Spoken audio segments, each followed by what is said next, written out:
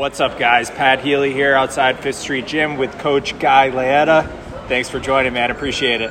Oh, you're welcome. I promised you for a long time.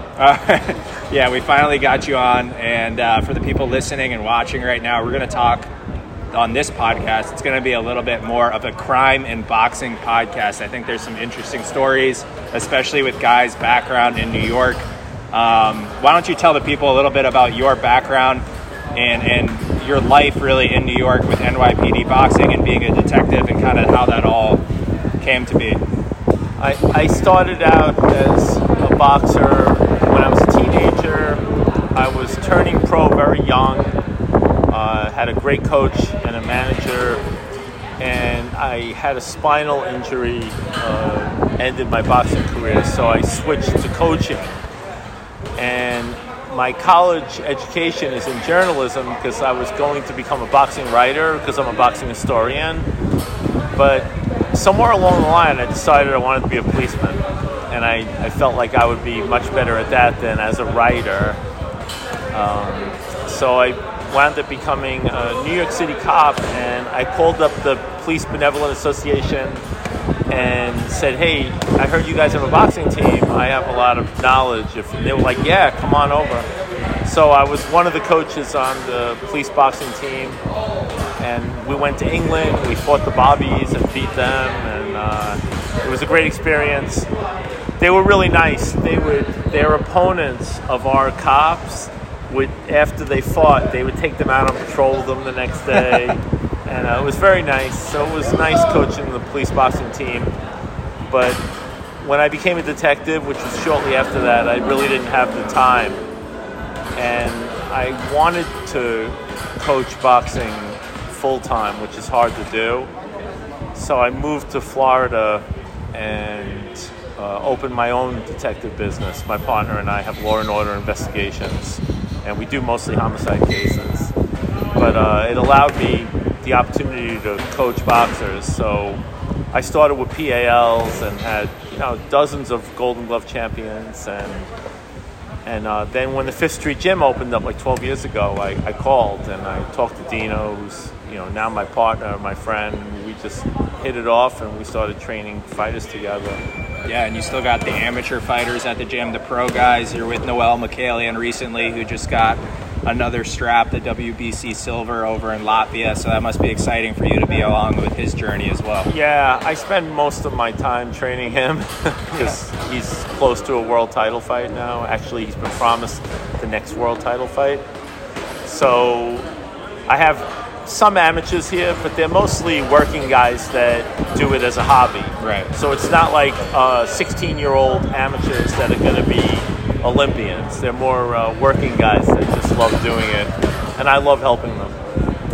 You're the best. Well, let's get into the crime and boxing part of this podcast. Obviously, with your background as a detective, we were talking a little bit off camera about some of the cases where, things have gone wrong in the boxing realm. And I know there's one story that kind of sticks out that we want to talk to a little bit today. So there's been a lot of criminal cases in boxing, like going back to the great Stanley Ketchel, who was a great middleweight champion, like in Jack Johnson era. He was murdered, by a jealous ranch hand. He supposedly was, fooling around with the wrong woman. And cases after that where guys became like Jack Blackburn, the great coach of one of the greatest heavyweight champions, Joe Louis. Jack Blackburn was actually locked up for murder twice. Somehow beat the rap and got out. And not only was he a great fighter, but he coached one of the greatest fighters of all time, Joe Louis. Then there was Tony Ayala, when I was growing up, was a great fighter that was going to be world champion. He was 19 or 20 years old, and he got locked up for rape and burglary and did like almost 20 years in jail. Still came out, and then he made a comeback, and he was still pretty good, but he was old. But the case that was sticking out in my mind that we never hear much about, it was a very unfortunate case, was James Butler, who people will remember the incident on ESPN. It was about 20 years ago. I think it was 2001. And he was awaiting the decision, which he clearly lost. And he went over to his opponent barehanded and sucker punched him. And he got arrested, and I believe he went to Rikers Island and for maybe 6 months. I mean, not enough. I remember seeing the old clip of that. It was like a devastating, sucker terrible. punch, and then the announcers. I don't know if it was Teddy Atlas at the time, but It was. yeah, I remember the clips of him saying, arrest this guy. This is assault. Forget about the ban on boxing. This guy needs to go away for what he just did. Yeah, and he was right, but he didn't go away long enough. And then I found out that when he got out of jail, I didn't even know Max Kellerman had a brother, but Max Kellerman, the commentator's brother, was I believe he was a freelance sports writer, and I guess a real good guy. And he took this guy in because James Butler had nowhere to go. But I believe he understood it was going to be briefly, and James Butler didn't want to leave. And I believe Max Kellerman's brother told him, you got to go. Next thing you know, James Butler murdered Max Kellerman's brother. And I believe they gathered the evidence. I think it was 2004. Then he wound up getting convicted to like 30 years, which isn't enough. No. And it's interesting, obviously a horrific story. Kellerman at the time, early 2000s, I was a little kid. So you'll know, you know better than me. Kellerman at the time, he wasn't really Kellerman of boxing. I mean, for boxing people, we knew him because he was on ESPN doing color commentary for boxing. So I didn't know his brother. Yeah. Unfortunately, I never heard of his brother until he got murdered. But Max Kellerman was already coming up doing the Friday Night Fights with Teddy, I believe, at that time. And it's just a terrible story and just another example of a fighter who was pretty good. I mean, he wasn't like Tony Ayala's wasted talent of going to prison for 20 years, but he's a pretty good fighter and, destroyed some young man's life, killed him, and also is in jail forever. Yeah, horrible story. I mean, there's so many lives that are saved from boxing, so it's obviously terrible to see. Way more saved. So, and going back to when you're in New York, right, with the NYPD, I know the NYPD Cops and Kids gym in New York, and a lot of work they do with the young kids, and maybe there's times where, I'm sure you were around a lot of guys through the years of your experience in boxing where you saw many people that were saved by the sport, right? I did, and growing up too, but a lot of kids could have went the wrong way and they wound up becoming boxers. A lot of champs were, like Jake LaMotta was a juvenile delinquent, became great middleweight champion. Rocky Graziano did time. Hector Camacho, who was an amateur when I was, he went to Rikers Island briefly, I believe for car theft, wound up becoming a great champion, and then getting killed, I think, in a drug deal. So a lot of guys go back to crime. Well, this is an interesting thing I want to talk about is Sonny Liston. So Sonny Liston, I think, tragic end to his life, his story.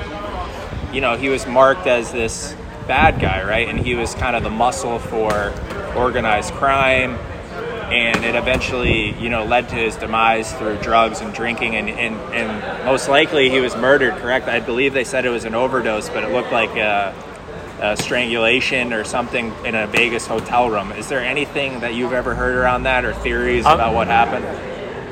The only thing is, I find it hard to believe that Sonny Liston got overpowered by anybody.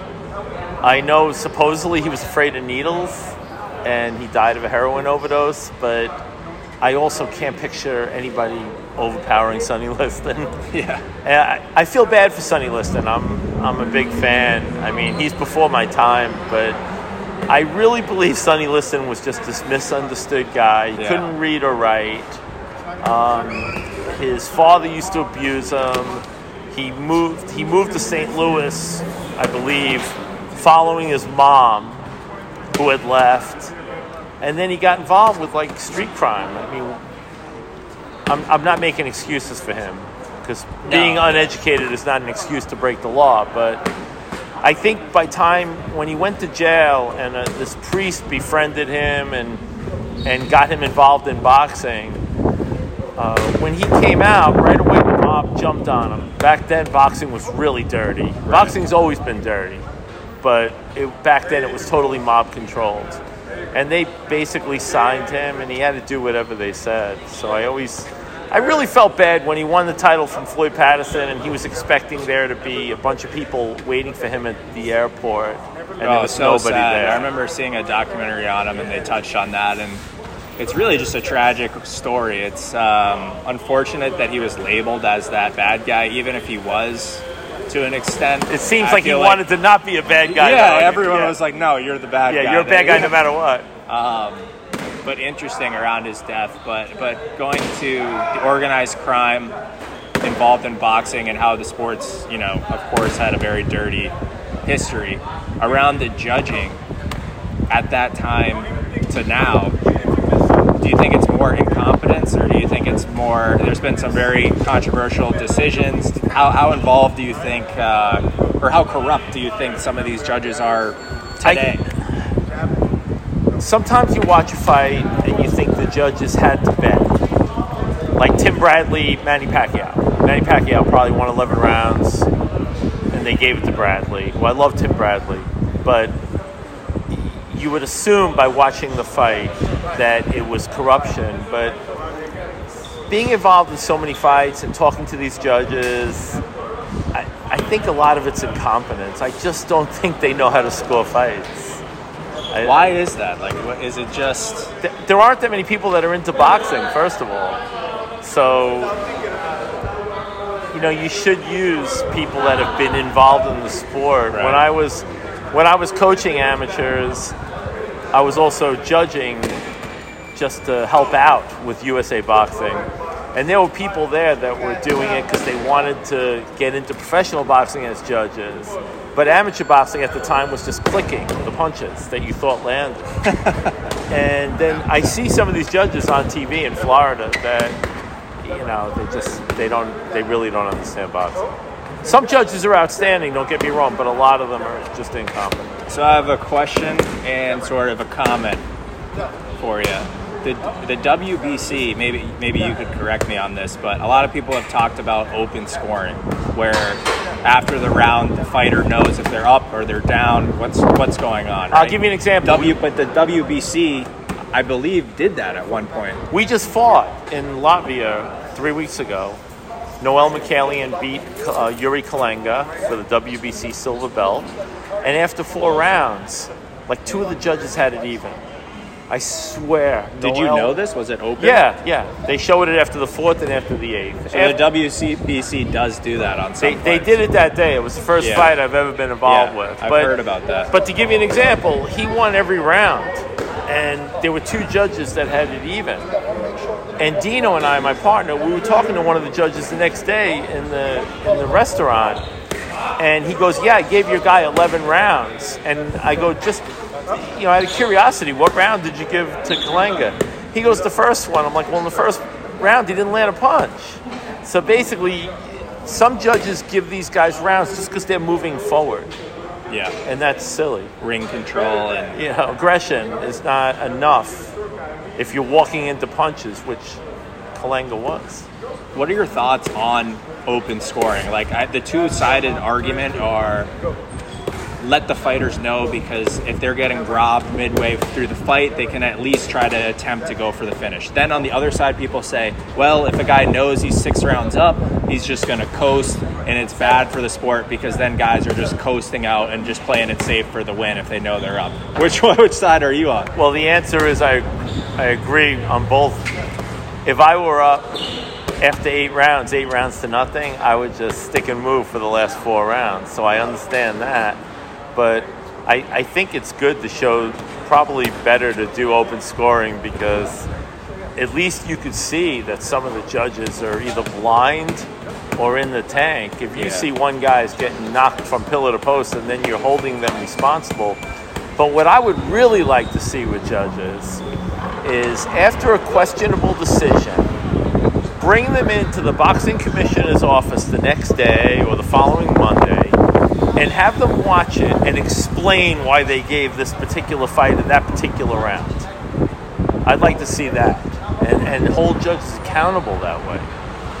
Because sometimes, look, in all fairness to the judges, sometimes where you're sitting, if the fighter's back is to you and the other guy's throwing punches, you can't see. Yeah. So, but I would like to see them called into the boxing commissioner's office and explain this one. I'm with that 100%. I think there needs to be way more pressure on the judges, especially recently with Josh Taylor and Catterall. I think most people would say that Josh Taylor lost. He ended up getting the decision in his hometown of Scotland. Probably some home cooking going on there, and it's terrible because Catterall, no one knows him. If you're not a hardcore boxing fan, no one knows who he is. Now, no one's going to know him in a month. He's going to fade away. Josh Taylor's going up to 147. It's a shame. It's really robbing him of a moment where he could become undisputed at his division, holding all the belts. Machuno just fought Makabu, and he clearly won the fight, Machuno, and they gave it to Makabu. And who's behind that promotion? Don King. Don King was the promoter. I'm not saying anything. Yeah, I'm just going to interrupt you. I'll cut this out, but leave that into, since it's becoming more general talk, then leave that into maybe fights through history where the judges... Bad decisions? Oh, yeah, okay. Bad decisions, which ones you thought may have... Oh, I could run with it. So maybe lead into that. So you were just talking about the Makabu fight. Obviously, he got a gift, right? And Don King is the promoter of that event. He's no stranger to controversy with crime surrounding himself. I believe he's has murdered someone and he's gotten away with it. But talk to me about maybe the corruption around some of his events, right? There's got to be a lot of questionable decisions. I'm not singling out Don King, but let's look at it this way. If you're a promoter, and I don't mean Don King, I mean any promoter, and you have access to the judges, and now you're having dinner with them, and you're setting them up in 5-star hotels, okay? A lot of times, those judges are inclined to side with your fighter because they want to get called again to judge a fight. Now, think of it if you're Major League Baseball or the NFL, and you're Bill Belichick before the Super Bowl, and you're dining with the referees. Wouldn't that be absurd? Definitely. In boxing, this is what goes on. So I'm not saying Don King. I'm saying it's rampant with many promoters. You know, it's available to them. That's why we've seen so many bad decisions. Right. And that's just the problem with the sport. I mean, I don't know. It's almost not even worth getting into because we all know that the sport is so fractured in terms of different promoters, different networks. So there's always going to be an A side and a B side until things can kind of be united into one umbrella like the NFL or like the UFC, where there's one sanctioning body, one sanctioning place. There's always going to be an upper hand. Yeah, I don't think it'll ever happen, but it would be great. Teddy Atlas called for it for years. Right. You know, and he's right, 1,000%. He's always right. I would like to see him be the commissioner. Yeah. Because he's honest to a fault, which is great. But if, like the way Dana White runs MMA, I mean, he doesn't run MMA, but he runs UFC, which is the main organization. And no, I mean, maybe the fighters don't get paid what they should, but the good fighters have to fight good fighters. So you don't see the bad decisions as much in MMA as you do in boxing. Right. And what do you think about I'm curious, from the old school boxing to now, taking it to 12 rounds? Oh, I like 15 rounds better. I do too. Because I think some of the best rounds are... I mean, I think 15 rounds is better because there's been so many championships throughout history that were won in the 13th, 14th, 15th round. Right. When I hear the announcers now saying the championship rounds, the 11th and 12th rounds, I kind of cringe. Because the championship rounds were always 13, 14, 15. So that's like a fight that comes into mind for me recently, or fairly recently, is Teofimo Lopez versus Lomachenko. And Teofimo won that fight, I believe. But if that was 15 rounds, things were clearly starting to flow the other way. I just feel like it kind of takes momentum away. I scored it 6 rounds apiece, but Teofimo won the 12th round. He did. Yeah, he won the 12th round. But the last 4 Lomachenko out of 5. won 5 out of the last 6. Yeah, right. but Things were trending his way. I just think Lomachenko was injured that day. Yeah. I think he was injured. He had surgery, I think, on his shoulder after the fight. Yeah, he did. So, but I scored it 6 rounds apiece. So did Andre Ward. So I'm not alone. No, You know, you're not. I'm a big fan of Lomachenko. So I was questioning myself, am I being unfair? But Andre Ward had it scored exactly the same way I did. So obviously Teofimo won the fight. He then went on to fight Kambosos, pulled off an amazing upset, crazy performance in Teofimo's backyard in New York. And now we have Loma. Everything we'll see. Obviously, he's in the Ukraine right now, but hopefully that fight happens soon.